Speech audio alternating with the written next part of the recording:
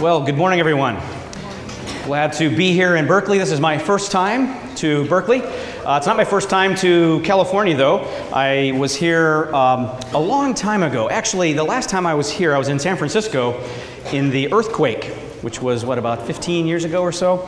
And I'd never been in an earthquake before. That was quite an experience, I must say. People diving under tables and screaming and chandeliers falling. I had no idea what was going on. I was the only one left standing in the room thinking, what have I gotten myself into? So I thought, well, this time is going to be different. This time is going to be different. And I arrive on Thursday night in the Oakland airport, and it was late at night. There were some delays. It was late in the evening, and so I had my GPS system to guide me to the hotel. Well, my GPS system quit working. And so it would click on and click off, and so I'd be on a freeway going somewhere I know not where, and then it'd kick back on and rerouting, and oh my goodness. What should have taken me 20 minutes to get to the hotel took me 4.5 hours. I was lost in San Francisco in the middle of the night, and it took me all over San Francisco, all over.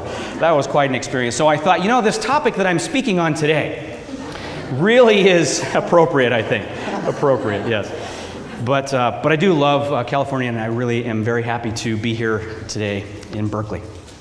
So I'm speaking on the subject, is the Christian doctrine of hell unconscionable? Now, who would sign up to teach on something like that, to speak on a subject like that? Certainly not me. I didn't sign up. This wasn't my idea. I was actually invited to speak on this subject, and so I thought, okay, I'll do it. I have spent much time thinking about it. I've written extensively on the problem of evil, and sometimes the doctrine of hell is considered to be a subset of the problem of evil. So I have spent some time thinking about it, and the issue of hell is a hot topic again these days. That it is. Sorry. It seems to go in cycles. It becomes a prominent theological issue and then sinks into oblivion for a time. But the doctrine of hell is under fire once again. All right, that's the end of those jokes. Okay. Well, there have been a number of recent publications dealing with the issue of hell and life after death. 23 Minutes in Hell by Bill Weiss, for example. Love Wins by Rob Bell touches on this issue. Erasing Hell by Francis Chan and Preston Sprinkle. There are books out now defending universalism, defending annihilationism. Just a lot of conversation, a lot of discussion going on again about this subject. I think it's an important one for us to look at. And again, the title of this talk this morning is the Christian doctrine of hell unconscionable? Now, we have a problem right off the bat, though, because one question we have before us is, what is the Christian doctrine of hell? There is no official teaching. There was no ecumenical councils that dealt with hell explicitly. And so which doctrine are we referring to? Well, that's a tough subject. So we're going to look at several different views and see if we can make sense of them. So we're going to focus here, briefly at least, on looking at four different positions, four different views of hell. The first view is eternal conscious punishment. Eternal conscious punishment. And this is a traditional view. It was held by many people, including Augustine in the medieval period, more recently Jonathan Edwards, a famous theologian who defended the notion of eternal conscious punishment. We're going to come back and look at Jonathan Edwards in a bit. This is the idea that hell is God's judgment and wrath on sin and sinful people. And it entails a notion of justice that is going to be important for us to explore a bit more deeply. Retributive justice. We'll come back to this first view. The second view, hell as eternal separation and punishment. In this second view, the notion of hell is also eternal. That is, people will spend eternity there. But it's a rather different way of understanding this eternal hell than in the first position. Hell is seen here as sort of the natural consequences of a sinful life, as a rejection of God, And it is, in fact, a form of a punishment, but it's not that one is receiving eternal punishing for a finite set of sins. We'll come back to this one as well. A contemporary person, fairly contemporary, who held this position is C.S. Lewis. The third view here is annihilationism, or sometimes it's referred to as conditional immortality. And there are various versions of annihilationism, but the one I'm referring to here is that God extinguishes evildoers sometime after death, either immediately after death or after the judgment. But the point is that at some point, hell is extinguishment. That is, persons who aren't in heaven cease to be. They cease to exist. So they're not spending eternity consciously experiencing, say, torment, but rather they are snuffed out of existence. A contemporary representative of annihilationism would be John Stott. And then fourthly is universalism, and this is the idea that really there is no hell, at least no eternal hell, that God eventually brings everyone to heaven. There is no eternal hell, there's no eternal punishment, and so forth. Ultimately, everyone will be brought into heaven.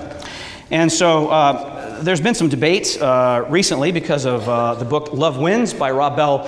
Some have argued that Rob Bell, in fact, is a universalist. He denies that he's a universalist. And if you read the book Love Wins carefully, he doesn't affirm universalism there. He does affirm a view called inclusivism, but not universalism. So perhaps in the Q&A time we can talk a bit more about that if you'd like to do that.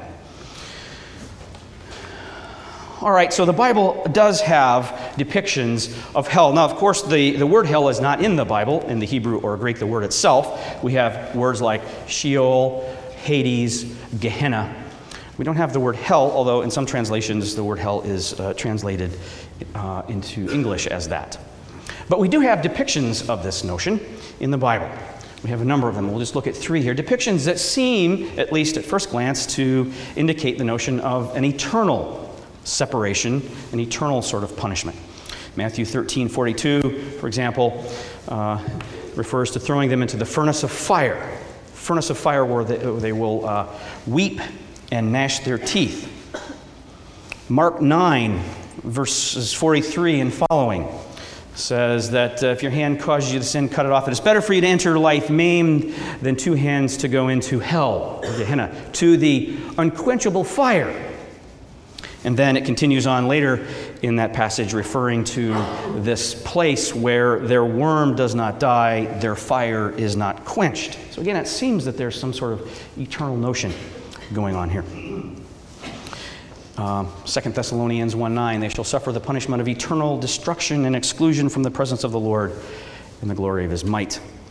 And Jude 7, just as Sodom and Gomorrah and the surrounding cities, which likewise acted immorally and indulged in natural lust, serve as an example by undergoing a punishment of eternal fire. So, we could go on citing passages like this, but the indication is that there is some kind of eternal aspect to hell. Now, I want to look here for a bit at the traditional view before we come back and look at some of these other views. Again, the traditional view, God's eternal conscious punishing, and I've used the word punishing on purpose here rather than punishment, because the idea here in this traditional view is that God's wrath and judgment are such that persons in hell are continually subject to the punishment of their sins. So it's a continual punishing forever and ever. Jonathan Edwards held a view like this, and a recent scholar, John Gerstner, summarizes Edwards' view, which again is the traditional view in some sense. Now, when I say the traditional view, I should make clear, I'm not saying that everybody in the history of Christianity affirmed this view. Clearly, that's not the case, but it has been a widespread view, this traditional view. So Gerstner, summarizing Edwards, says this: hell is a spiritual and material furnace of fire, where its victims are exquisitely tortured in their minds and in their bodies eternally. according to their various capacities by God, the devils, and damned humans, including themselves, in their memories and consciences, as well as in their raging, unsatisfied lusts, from which place of death God's saving grace, mercy, and pity are gone forever, never for a moment to return. That's a hard teaching. That's a hard teaching. Now, the traditional view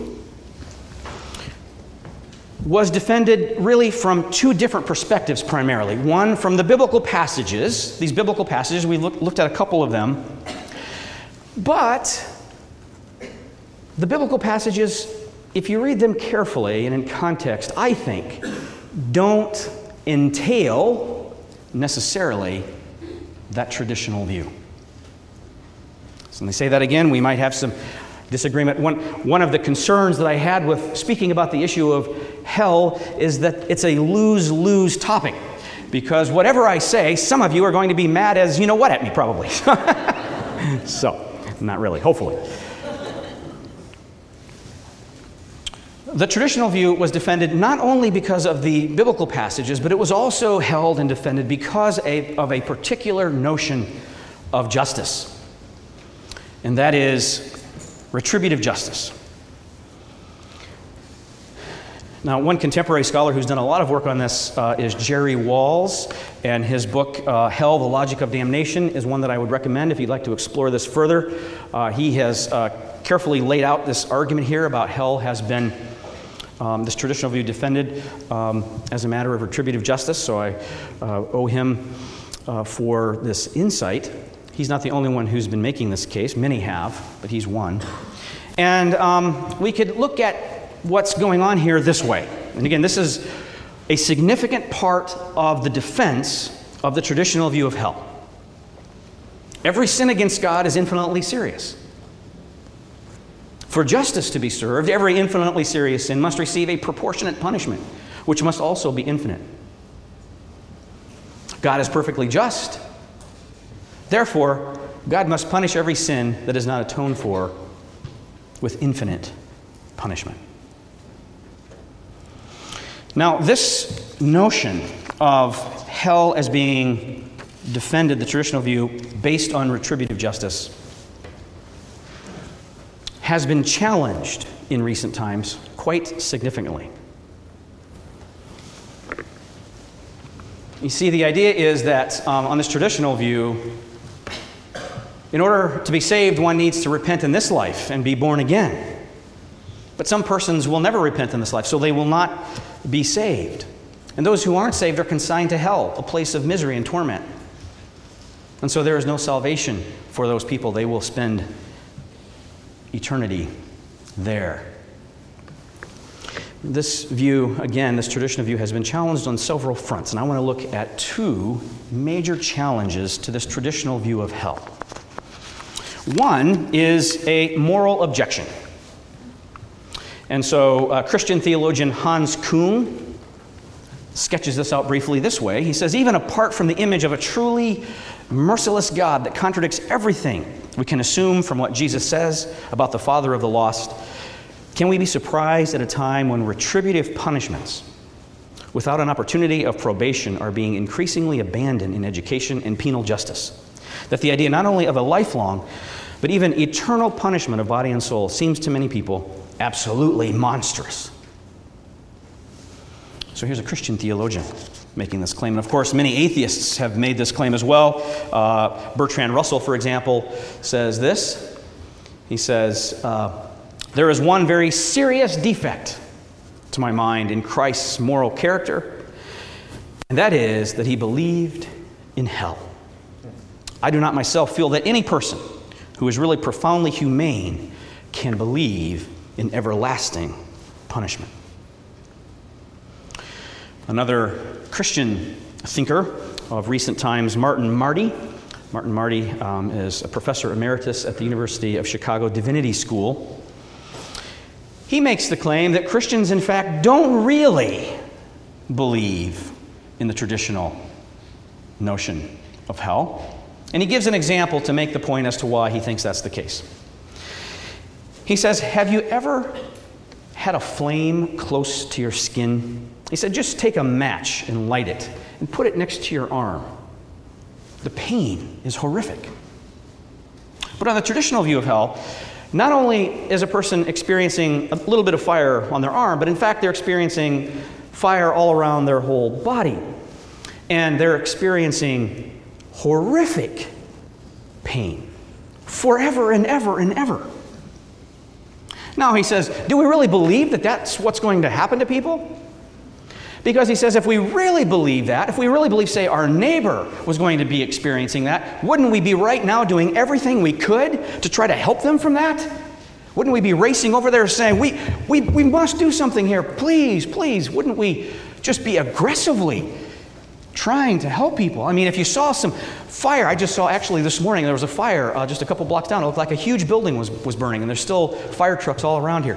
I mean, if there were people in a fire in a building next to you and you saw them there, I mean, wouldn't you do everything you could to go help them so they don't have to experience the horror of that? Well, says Marty, so too, if we really believed the traditional view, we would be out doing everything we could to help people. But in fact, we're not. We're not. So either we don't really believe that, or we're not really very nice people. So which one is it? That's a significant challenge there, I think. That's a really significant challenge. We need to think about that. So wherever you end up on this, I think that question that Marty raises is one worth deep reflection. So again, the moral notion of the idea of hell has been challenged. Related to that is another notion. But before we get to that, let me just stop for a second, and I want to spend a few minutes looking at justice, the kind of justice that this position, this view, the traditional view of hell, has been based. Retributive justice is the idea of strict punitive justice. One way of cashing this out would be eye for eye, tooth for tooth justice.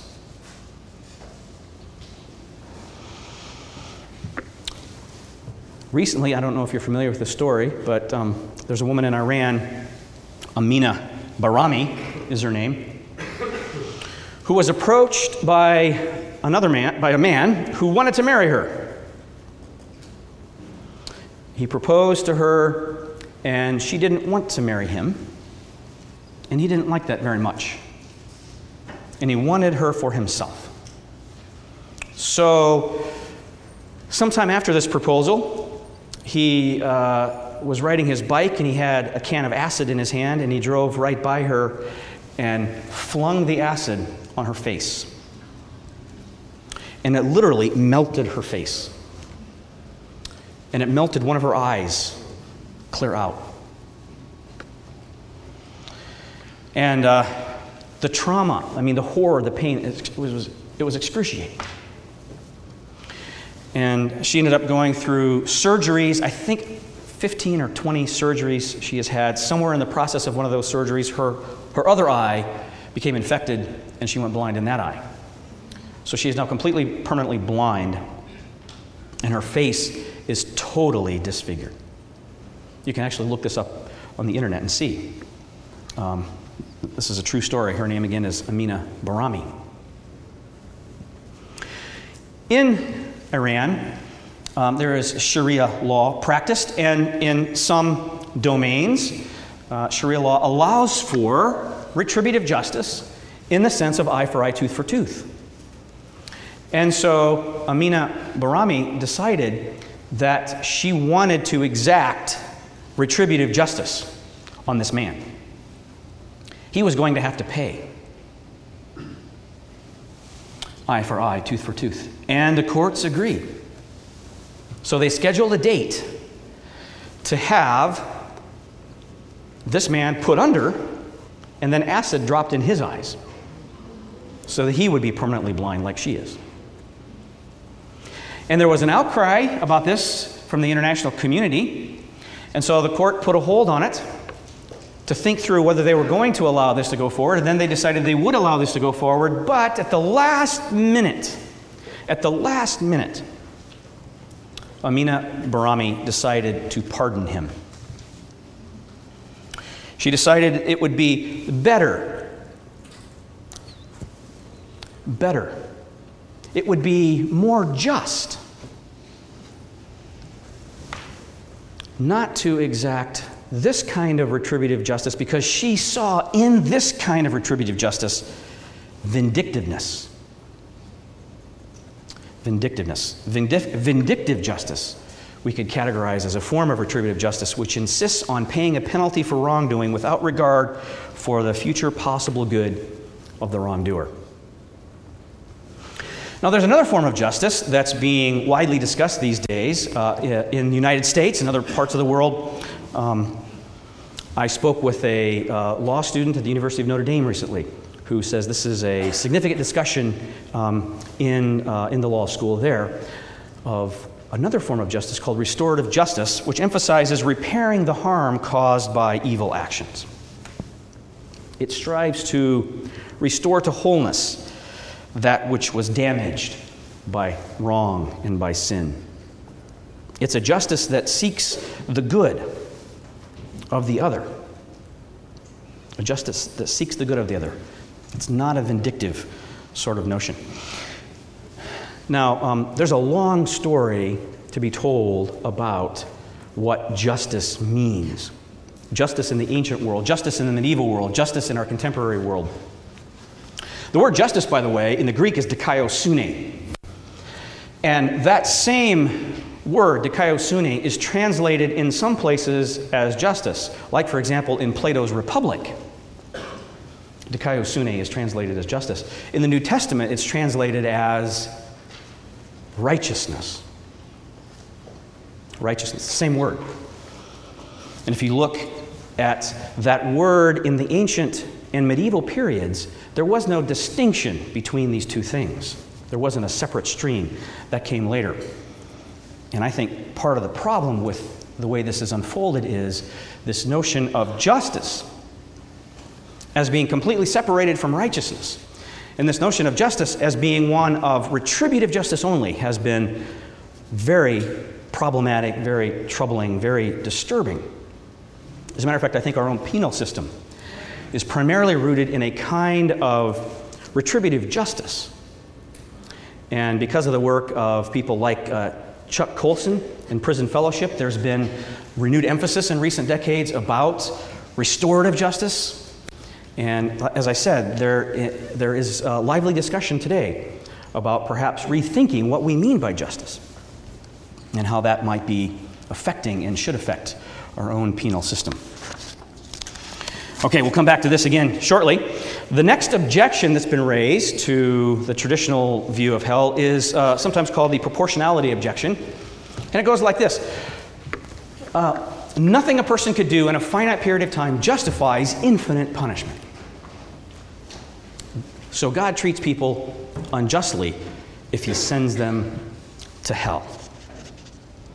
So in other words, the idea is, wow, hell seems all out of proportion to what people actually do. So let's say that you have a person who lives their entire lives doing evil.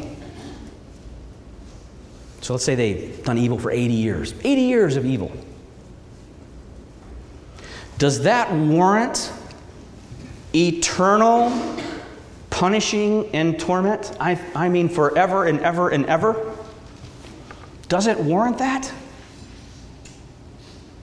Well, one reply to this objection is that, well, if it were just a finite sin or set of sins that a person was doing, then no, it wouldn't warrant that. But it's not a finite sin or set of sins because the sin is against an infinite and holy and righteous God.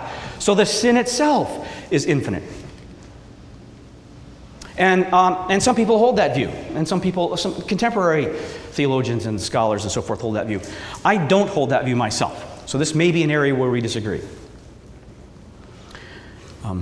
I don't think that any finite sin warrants infinite eternal punishment.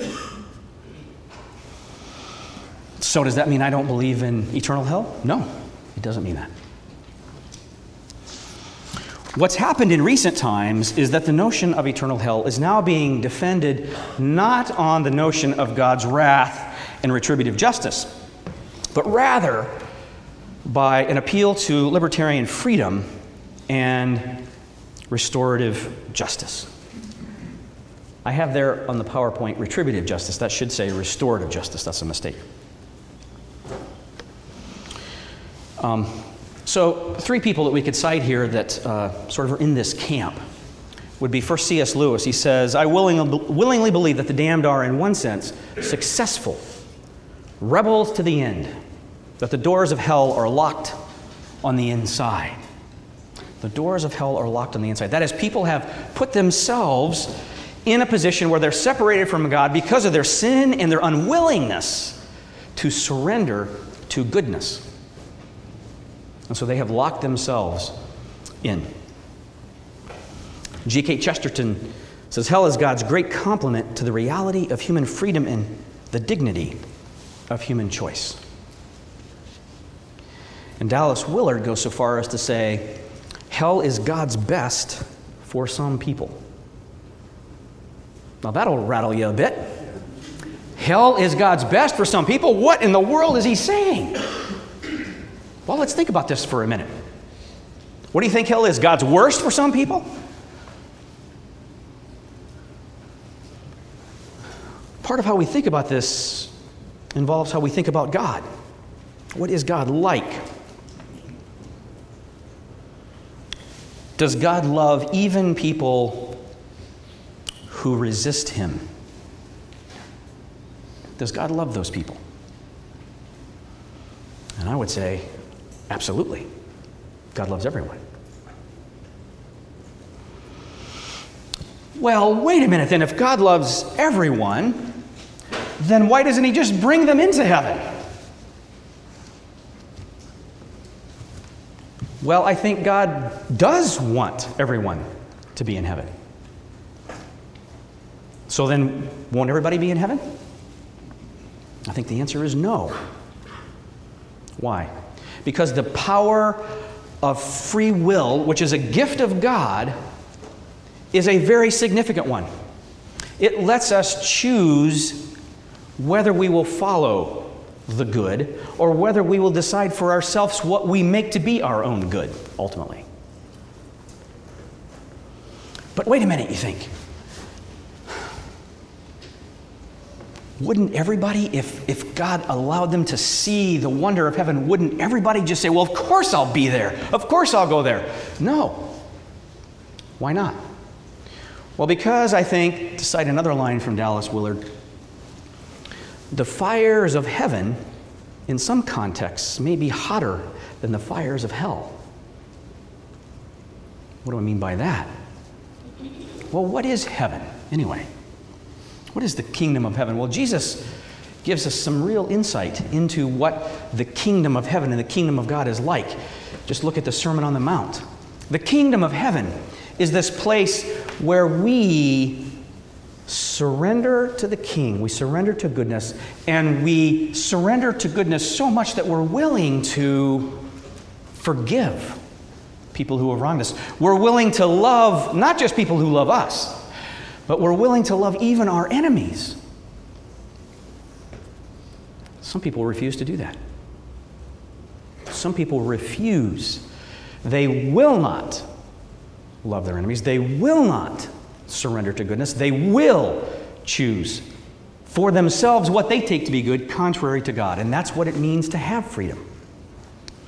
And so God saw the goodness of freedom and the goodness of choice, and it's worth allowing people to go their own way.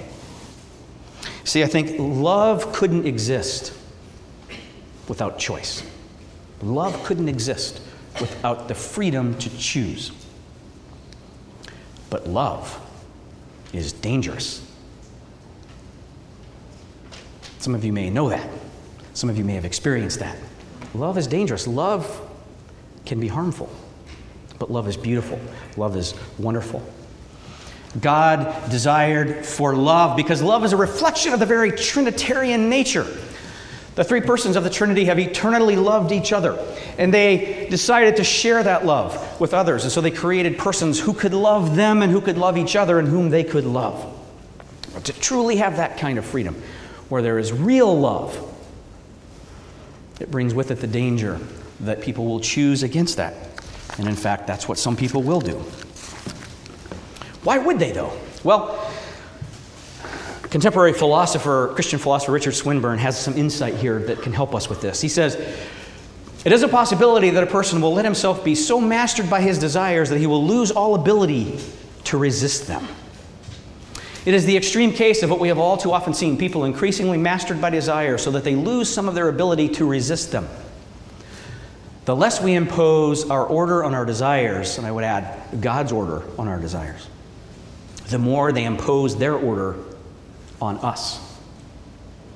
We may describe a person in this situation of having lost his capacity to overrule his desires as having lost his soul.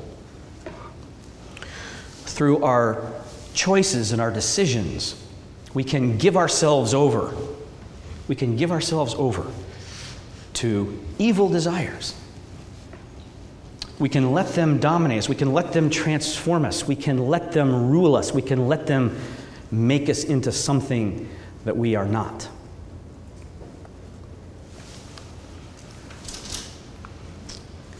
We have a choice to become one of two different kinds of people. C.S. Lewis here again helps us. He says, there are only two kinds of people in the world in the end, those who say to God, thy will be done, and those to whom God says in the end, thy will be done. All that are in hell choose it. Without that self-choice, there could be no hell. No soul that seriously and constantly desires joy will ever miss it. Those who seek find. To those who knock, it is opened. Now, I think that Lewis's insight here can help us see, along with Swinburne's point, that through this power of choice, we are becoming something. We are becoming something. We're becoming either a creature of heaven or we're becoming a creature of hell. And God won't force us to become either one. He longs for us to become creatures of heaven, but He won't force us into that. And I think this view of hell, as Willard again describes it as God's best for some people, is the idea that allowing people to follow God or not actually, in the end, gives deep respect to people. It respects them as persons. And I think both the universalist view, in which God brings everybody into heaven, doesn't respect their freedom. Why? Well, because what if they say, no, I don't want to follow you? Could they really do that? Of course, look around the world. And if God says, I don't care that you don't want to follow me, I'm going to zap you and make you follow me, is that respecting them? Is that love? I don't think so. Okay, what about annihilationism? Either you follow me and do what I say, or I'm going to zap you out of existence. Is that love and compassion? I don't think so. So, ironically, I think this idea of hell as being eternal separation from God, in which people choose to be away from Him because, in some sense, it's better for them if they're going to choose that. It's better for them to be there than to be in heaven, because to be in heaven is to be where their will isn't accomplished. In some strange way, hell turns out to be God's best for some people. It's a place allowing deep respect for human persons and human choice. Deep respect.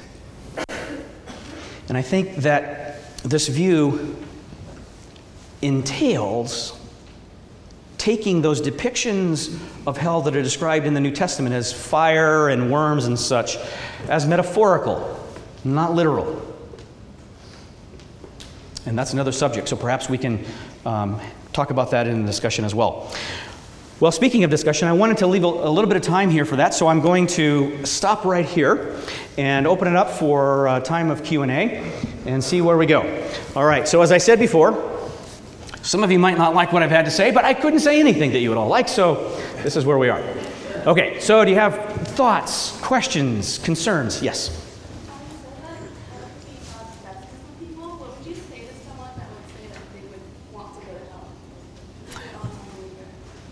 Okay, can you repeat that? I didn't hear the last part. What would you say to someone that says that if hell wasn't actually like fire and dirty, they would actually choose to go to hell? How would you answer that? Yes, that's a good question. So again, the question is, how would you answer someone if you hold a view, as Willard and others do, and as I do, that hell is God's best for some people? If you hold that view, then how would you answer to someone, well, what's the problem with it then? Why should I worry about it? Right? Well, I think the reason we should worry about it is because it's not a good place to be. That's why Jesus uses the most graphic imagery, I think, of his day that people would really understand to say, this is not good.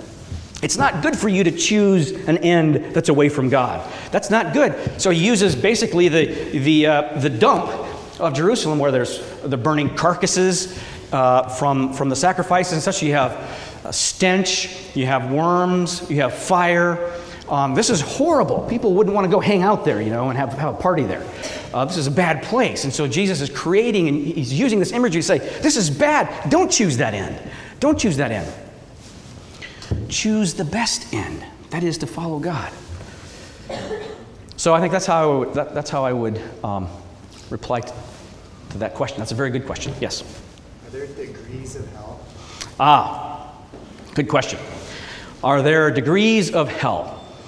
I had a discussion with some of my students recently at Bethel College about this very question, and what I found is, and I find this semester after semester, I teach a class called Exploring the Christian Faith, and I would say a majority of the students that I've had over the last 10 years hold the view that there is, in fact, no levels of hell, and the reason that they hold that is because they think there is, in fact, no distinction in kinds of sin. So sin is all the same. Sin is the same. But I think that sin is not all the same, and there are a couple passages that we could look at here. I jotted some of these down for us if we have time. So, for example, Luke 12:47-48, you can look at that if you'd like, but it talks about the sort of different kinds of blows that one will receive, whether they're following their master and doing what's right or not. Some receive many blows, some receive few blows. Or Matthew 11, verses 21-24. Where Jesus, God incarnate, is standing there in the midst of people in the towns like Chorazin and Bethsaida. And he's doing miracles in these towns. And these people are still rejecting him. God incarnate, right there before them, doing miraculous things and good and wonderful things, and they're still rejecting and resisting him. And he says something to them, and I think is very insightful. He says, "Woe to you, Chorazin, woe to you, Bethsaida. If the miracles that I've done here would have been done in Sodom, they would be repentant. So it's going to be worse for you on the day of judgment than for them." So it seems that Jesus is indicating here that there is in fact distinction. Judgment gets meted out differently depending on the depths of sin. And I think that just makes sense, doesn't it? I mean, so the example that I used in class is, suppose somebody, so a friend of mine sent an email to me recently. He was very upset about something. He's a Christian. And he used a nasty word, which I won't repeat here in the email. Very bad word. And I've known other Christians that might use the GD word, right? GD. Okay, they slipped. They said the GD word. Is that sin the same in God's eyes as the person who is molesting young children and hurting and torturing, killing? You think that's the same in God's eyes? I think sometimes as Christians we lose our mind here. We come up with positions that make no sense really when we think about them, but for some reason our theology leads us to crazy positions. And I think that we have this intuitive notion of right and wrong, of good and evil, that God has put in us. So we can see clearly, yes, there are moral distinctions. And in fact, there will be differences, I think, then because of different types of sin and different levels. Yes? Would you comment on the story of the rich man and Lazarus? Yes, that's a very good question. And the question is, would I comment on the story of the rich man and Lazarus? Well, I think one thing that's very important to keep in mind about parables is that generally speaking, parables are intended to make one point. And there's all kinds of dimensions to the story, but the story is not an allegory. So we're not supposed to be looking at all aspects of a parable, drawing all kinds of theological conclusions from them. That's not the point of a parable. The point of a parable generally is to make one central teaching, a spiritual insight. Now, sometimes parables are so rich that they shower all kinds of truths, but again, the focus is one point. So if you go back and read that parable, what you'll see is that Jesus is saying it doesn't matter whether somebody comes back from the dead. If they're resisting God now when they have the truth revealed right before them, as many of these Jews were doing, in Bethsaida, for example, when the truth of God and the power of God is right there revealed before them, if they reject him then, it doesn't matter if somebody even came back from the dead. They're not going to believe. Why? Because they have decided in their heart that they're going to choose to go against God. They're going to choose their own end, choose their own good, not follow God. And once a person is moving down that path, then Jesus points out here, if they're really set against God, even a miracle, even somebody rising from the dead isn't going to make a difference. And of course, we know that. Jesus himself rose from the dead, and yet still people resisted in his day, and people still resist in our own day. Yes? If you reject the argument that hell is not properly proportional, I would like to hear what are your main premises such that it necessitates the conclusion that you draw. Second question I have is that if you do admit there is a degree of hell depending upon the level of crime one has committed, would it also logically possible to conclude that there is a degree in heaven as well? Thirdly, wow, there's a lot of questions going here. Okay. Thirdly, if you also go to the point that hell is a matter of a choice, because God wants to respect the freedom of people, what about those who never heard the gospel of Christ, such that they did not choose to be born in a time and a place? It is God's choice. Right. Okay, let me take those in reverse, if I might, and real quickly. And you've just raised the kinds of discussions that could keep us here all day, which are good questions, very important ones, and ones that we won't all agree with, I'm sure.